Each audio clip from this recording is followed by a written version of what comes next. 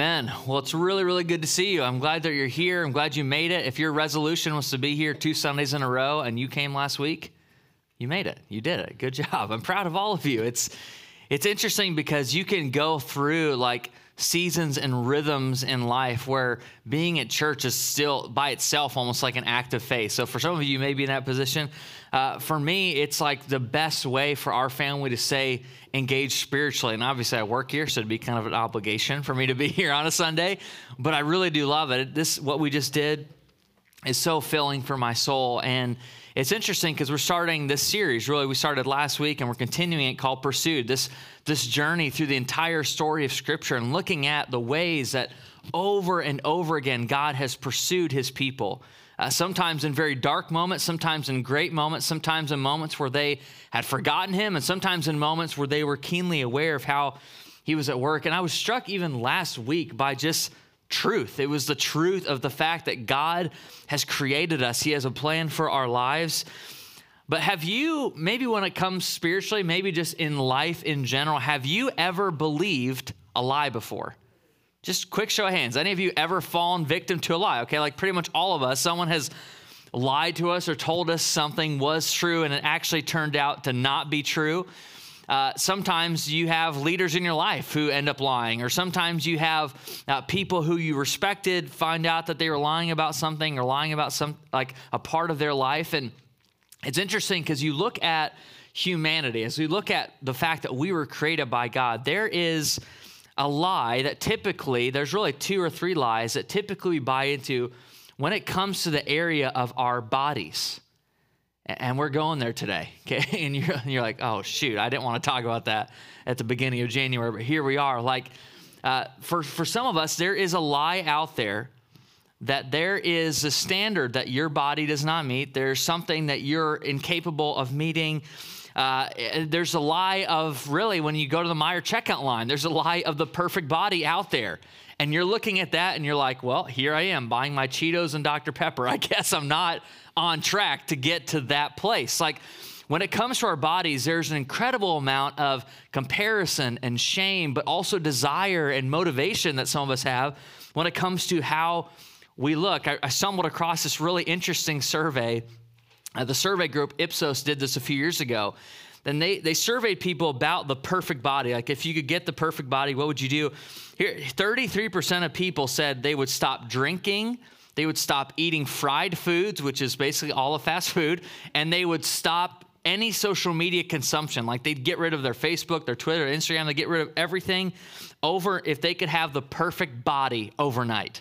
They would just give it all of those things up. And those are not like light things. I mean, those are like culture defining, like social media, fast food, alcohol. Like they said, I'd give all of those up if I could have the perfect body, which leads me into, as you study the story of Scripture and even just look at our world and ourselves, there are 2 lies that we tend to believe, and they can be devastating if we believe them about our physical bodies. When it comes to the question of how were we created, how were we designed, there are lies that keep us from that perfect design. The first lie is this, that my body is a sexual temple. And the second lie is my body isn't a temple.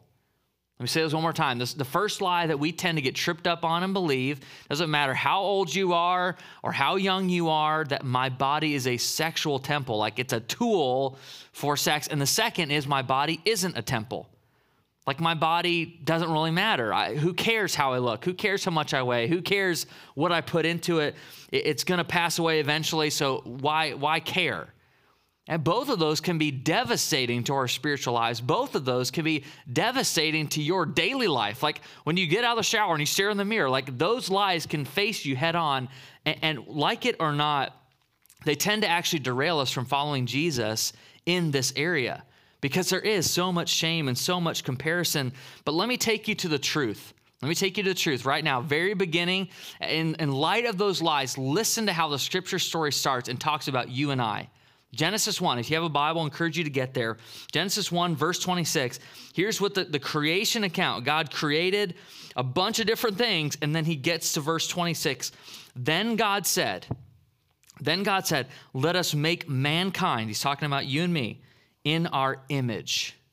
Let us make mankind in our image, in our likeness so that they may rule over the fish in the sea and the birds in the sky, over the livestock and all the wild animals, and over all the creatures that move along the ground. So catch this, verse 27, so God created mankind in his own image. In the image of God, he created them, male and female, he created them. The most important thing you and I can gather from maybe the entire book of Genesis is the reality that you and I were created by God. We're not self-made. We're not independent. We really aren't self-reliant when it comes down to like the difficult parts of life. We really were created by God. And Scripture over and over again talks about, and you can read the whole Testament, it's like God over and over sustaining his people. He's carrying them through. New Testament, Colossians 1, Jesus holds all things together. It's in him that we move and have our being. It's like over and over again, Scripture's trying to remind us that we are not our own, that our bodies do matter in light of that truth. And as we're talking about Pursued week 2, like kind of moving this conversation forward, we're asking again the question, how did we get here? How were we designed? Some of you are familiar with that term that was used in Genesis 1, the image of God. And if you're a Latin nerd, not like I am, but I stumbled across it over Google, imago Dei would be the word that theologians and biblical scholars use talking about the passage we just read. It's kind of this all-encompassing view. It's all-encompassing framework for how to view humanity. But the image of God was not something native to Christian people, people that were following Yahweh in the Old Testament. The image of God was actually a reference to idols of the day. Like pagan cultures around them would have viewed idols as images of their God. And their God would be the emperor, their God would be the king, the military force at the time. And so they would construct these images of God. They thought these leaders were divine. They thought that they were uniquely God, that they had some supernatural power. And so they'd put their face. It's like a bad Photoshop job. Like they put their face on a bird or put their face on a cheetah or something to represent like the power of this specific God. And they would refer to those idols as images of God. But Yahweh was different. The creator God who Israel followed through the wilderness, who rescued them from Egypt, who carried them on to a new life, and eventually gave them the Messiah, Jesus, that we celebrated at Christmas. He didn't have any idols. He didn't have any human-made images. Why is this? Well, biblical scholar Tim Mackey says God didn't need idols because he put his image on you. He put his image on every single one of us. He didn't need idols to show off his power and show off his glory and show off the beauty of who he was. He put his imprint on us, is what Genesis 1 says. He has given us divine dignity and an image that we carry in this world. As you go through the Old Testament, you track through the New Testament, the way the scripture writers refer to this is that you and I, our bodies are not just physical shells. They're actually temples, places of worship, places of God's glory. I mean, that's kind of the fundamental truth of Genesis 1, is that your body is a temple of the Holy Spirit. It's a temple of God's presence. It's not just a sexual object, and it's not a temple. It actually houses the glory of God just as you are, which means that we are stewards of our bodies, not owners, which means that we steward this gift God has given us in a physical body, but we don't own it. We don't get to control it. We don't say like, I'm doing this because I get to control it. It's if you surrender to the lordship of Jesus, that means he gets to tell you how to interact with your body, which for us can be very, very uncomfortable, because our world and those who don't yet know Jesus and have this kind of life-giving relationship with God, we see bodies differently. Like how we see our bodies and how I see my body as a follower of Christ should be, and really is, if you get down to Genesis 1, radically different than how other people treat their bodies. Let's break this down into 3 really uncomfortable conversations. How about we do that? Okay, so the first one would be in the arena of sexuality, right? When it comes to having an ethic for how we treat our bodies with sexuality, I mean, our world cannot see our bodies differently than how followers of Jesus see them. They're not, often in culture, they can be viewed within hookup culture or apps like Tinder and stuff like that, where it really is an object. It's something I use to get intimacy, but by itself, it doesn't have value. I don't have dignity apart from having those relationships. It's really lie one. Like our bodies are just kind of sexual temples. The second area is in fitness, right? How many billions, if not trillions of dollars are spent every year to advertise to you and I to join the gym or to buy the bike or to get new running shoes or whatever it is. And you feel every single year, like as we get closer and closer, who sponsors like the ball drop in Times Square? It's probably not an accident. It's Planet Fitness, right? They're genius marketers because they know they're playing on the fact that we want our bodies to look toned and muscular and we want to be attractive. We want people to think that we have it together. Now, it's interesting because some of you know, like I left the bodybuilding life behind a long time ago, right? So don't worry. Like I've left that life behind. For the record, if you're new, that is not me. But doesn't that look like me? Like I want to look like that guy, kind of. I mean, I wouldn't mind if you mistaked him for this random guy I found on Google Images, but that's a temptation we all have. It's like to place our value in stuff like that, or even just look at media, TV, movies, social media accounts, right? Our perception of how we look and our comparison to the Instagram models we follow, like it doesn't create an image of God feeling. It creates shame. And it creates a darkness and it creates a feeling of being out of control. Guys are no different, right? You can see images, or whether it's a Tom Cruise in Top Gun or it's like someone modern. You're like looking at it like, wow, I don't quite look like that. Like I'm not quite there. And there, even in us, there can be shame. Like some of us, the most holy thing we can do is leave this room today and unfollow about 15 different Instagram accounts that we're tracking with, right? Or turn off that TV channel or stop watching movies like it. Like even things like the cosmetic industry, which obviously I have no knowledge of, $483 billion a year are spent in cosmetics globally. 20% of that spent in our country alone. Right? So we're talking nearly $100 billion is invested in this conversation, in some of these lies. They can be totally devastating. So I want to jump into them. I want to talk about them from Scripture, right? So lie one, let's just start off from the bat. Your body is solely a sexual temple. Let me ask a rhetorical question. You don't need to answer it. You can reflect on it. Was Adam a whole person, made in God's image, given dignity and value in him before Eve? Second part of that question, was Jesus, single man, mid-30s when we find him in the Gospels, was he a whole person made in God's image without a sexual relationship ever? I think the answer from Scripture would be yes. Yes, those people are fully human. They don't have something missing, because that's true. We talked about singleness a couple months ago, right? If the only way you can become a whole person is to have someone else in your life and have a sexual relationship, well, then a lot of us are in trouble, because a lot of us aren't there. And a lot of us, even if we are there, it's not how we thought it would be. If you kind of scroll through the Scripture story, I want to take you to another passage, Leviticus 18. How many of you's life verse is in Leviticus 18? Okay, I didn't think any of you. All right, so not me either. But in Leviticus 18, really, it's this long list, basically, of sexual don'ts. It's like, don't have sex with this person, don't have sex with this person. It can be incredibly damaging. It's been used by the church in all the wrong ways. But listen, at the end of Leviticus 18, God's heart for his people. I want to throw it on the screen and read it over you. He says, everyone who does any of these detestable things, right? He's kind of raising the value of sexuality in our body. He says, such persons must be cut off from their people.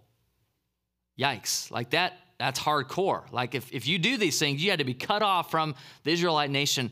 He says, keep my requirements. Don't follow any of the detestable customs that were practiced before you came, and do not defile yourselves with them. I am the Lord your God.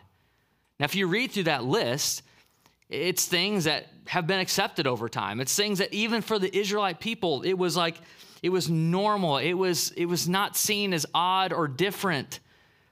And there were even cultures around them that had similar kind of sexual ethics and codes and ways to view their body. And almost all of them had loopholes and ways to abuse other people, ways to take advantage of other people, ways to view others as simply sexual objects for your consumption. And what God is actually doing in Leviticus 18, even though it's kind of old and stuffy for some of us, is raising the value of the human body and raising the value of sexuality as a gift from him, as people who are created in his image. One of the cultures they would have been surrounded by were the Hittites. And you can't go to their kingdom anymore. It's basically crumbled and fallen, and you probably never heard, but you can go to modern-day Turkey and see these Hittite temples that are kind of in pieces still. And the Hittites would have been surrounding very close in proximity to Israelite people. Well, the Hittites had like almost the exact same list as the list in Leviticus 18, with minor exceptions. Well, if you have a slave, you can take advantage of them. If you have a woman, you could take advantage of her. It's like all of these things where they were merely sexual temples themselves, and whoever had the power could change the rules. And God is saying, that's not how we operate. We believe that each person and their body was created by God. They have divine dignity, which leads into lie too. And I think most of us tend to believe this way too often. Like our body isn't a temple. It's just a shell. It's just something I carry around with. It doesn't really matter what I do with it. It doesn't matter what I consume or put into it. You can hear Paul's words almost echo in lie 2 in 1 Corinthians 6. Like that's going to be on the screen as well. I want us to actually read this out loud together. 1 Corinthians 6, verse 19 and 20. Let's read this. Do you not know that your bodies are temples of the Holy Spirit, who is in you, whom you have received from God? You are not your own. You were bought at a price. Therefore, honor God with your bodies. Right? He is saying what Genesis 1 is implying, right? That we are actually divine temples of the Holy Spirit. Like the temple matters. Your body is not just a shell that you carry and hopefully you can like sustain it as long as possible. It's something to steward and to treat with value. The temple matters. How you treat your one and only body communicates something to those around you. And that's a hard pill to swallow, right? How we treat our bodies is communicating something to our family, to our spouse, to our closest friends, to our employers, like what we are consuming, how we are taking those in. And it changes, right? If you have the perspective that I was created by God and I have divine gifts and he loves me just as I am, that will then change your behaviors about your body, ironically. You'd think it'd be the other way around, right? If you didn't have a high view, that you would kind of live just for the moment and you'd invest everything in your body, but it's the opposite. The people I know who treat their bodies the best love Jesus the most and believe what we just read in Genesis 1, that they have this divine imprint on their life and everything else is overselling and under-delivering on them. Like this is what we believe as Jesus people. Some of you remember, and you probably watched, like The Biggest Loser. It was like a huge show at the time, right? And it was a really interesting cultural phenomenon that was taking place. Like you'd have these people who knew that they wanted to lose like a considerable amount of weight. They'd go on the show, they get hooked up with a trainer, they're on diets, they're in community. Like it seems to work. Like some of them shed hundreds and hundreds of pounds. It's like an amazing transformation. Well, the New York Times later would study this show and did an article on it and found that almost every contestant, when they left the compound, the community, they ended up gaining all the weight back. Some of them gained more weight than what they had when they began the journey. Why is that? Because they're doing all the right things, right? You would think that the diet and the exercise and the training and the encouragement and the TV accountability would like spur you on to some real change. You know why I think that is? Because at the core, the conversation around our bodies is a spiritual conversation. It has to do with where did you come from? Who created you? Like if you're self-made, well, then you can convince yourself it's not really worth still working out. It's not really worth putting in good things to my body. It doesn't matter how I use it in a relationship. It just kind of is what it is. But if you follow Jesus, if you believe what we just read in Genesis 1, 26 and 27, we don't believe it's just that. We believe it is a temple, that your body is a temple of the Holy Spirit. And to be honest, it's really easy to face this conversation and just feel, again, immense amounts of shame. and immense amounts of feeling like I don't do this well. And immense amounts of comparison. Like when you walk in a room, the first thing you do is kind of eye the people around you. How do I look compared to that person? How do I look compared to this leader or this mentor in my life or this person I look up to? That's just human nature. It's what we do. And again, I think if Jesus was in the room and his spirit was just speaking directly to you, you just say, just remember, you were created by me and you are a temple of my Holy Spirit. That when all the other things fall away, the most important thing is, do you know the truth about your body? And that's not to say that overnight you'll be free from shame, or overnight that you'd say, I don't need to go to the gym anymore. John said my body's a temple, so I should just go to church more. Like that's probably not going to be very helpful to you. And for most of us, it may be the right step to actually exercise and set some goals and to get after it this year. Like I'm on board with that with you, because honestly, I look at my own life and I'd say, you know what? I struggle with this too. I struggle with this. Like sometimes I walk in a room, the first thing I look at is how do I look compared to the people around me? What am I wearing compared to the other people around me? Like, does he look more muscular than me? Does he look more toned than me? It's like, and at first it's kind of funny. It's like, why would you do that? Like, aren't you a pastor? Shouldn't you know the truth? I'm just saying, like, I have those same lies I can just slip back into if I do not keep this truth before me. I was created by God, and I am a temple of his Holy Spirit. His presence is at work in me and wants me to be a blessing to those around me. Like I, just as well as you, can easily trade a run for a YouTube marathon, right? Like I'm good at that. I could just cruise. Like I don't know what the mile time is, but I can like flick through a YouTube TV marathon or a series on Netflix better than probably any of you can. And I struggle with that. It's almost for me a daily discipline to say, if I really believe what I just preached, if tomorrow morning I say, you know what, I really believe what Genesis 1 says, it will change the patterns and behaviors and the food and the exercise and the self-talk in which I bring to this conversation about the body. Can I tell you the most beautiful thing about all of Scripture is that over and over again, it refers to our bodies, again, as image-bearing vessels, image-bearing temples of the Holy Spirit. One of those powerful passages for me in all of Scripture is about a body. It's Isaiah 53. And we read this almost every Good Friday. It's this passage where the prophet Isaiah is walking through. He is literally foretelling and prophesying about when the Messiah comes, and when he comes in power, something will happen. He will actually be whipped and bruised and treated poorly and eventually die clinging to this tree. And he's talking about Jesus. He's referring to Jesus who took on a body, right? We just celebrated that at Christmas. God put diapers on. God put skin and bones on, John 1:14 says. Like he moved in with us. He took on a body. It wasn't a requirement, but there was something significant about Jesus, God himself, putting on flesh like one of us to show us a better way. The beauty of Scripture for me when it comes to this is that Jesus' body was broken so our bodies could be made whole.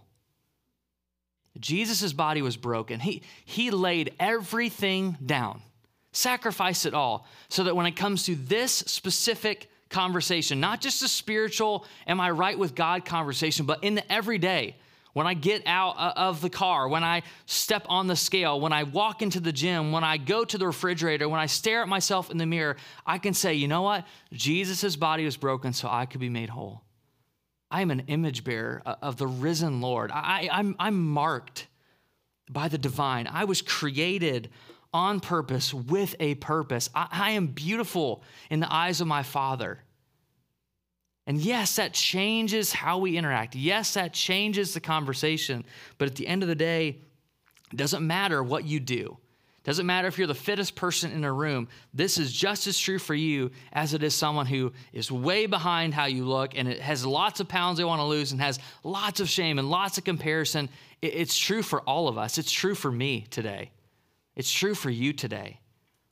And when it comes to how we were created, how did we get here, how were we designed, I just think God is leading us to remember this. It's something that we feel embarrassed and don't talk about. But it's right here. It's right in the scriptures over and over again that God himself stepped into our world, broke his own body so yours could be made new and made whole. Some of us, the most spiritual thing we can do today, and I don't know the specifics, right? If we sat down, I was like, here's your specific application, it would get really weird, and I wouldn't know how to give it to you because it's really going to be different for every single one of us. But I believe that God is already maybe at work in this conversation in your life, already maybe trying to free you from the bondage of shame, already maybe trying to give you that holy motivation and discipline to really change some negative habits that are destroying your temple, really trying to let you have an encounter with Jesus who breaks the chains of addiction, of overeating, of alcoholism, of self-harm, whatever it is. And so I just want to kind of boldly ask you today, January 9th, 2022, you just say, you know what, in light of this truth, I'm going to surrender my body. I'm just going to give it over. And you say, God, whatever that means for you, I'm just going to spiritually say, I'm going to surrender my body to you. Because friends, that's where change happens.